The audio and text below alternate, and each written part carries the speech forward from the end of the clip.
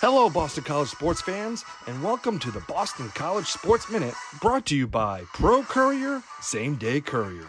Well, the Eagles opened up the season this past Saturday at home versus Northern Illinois.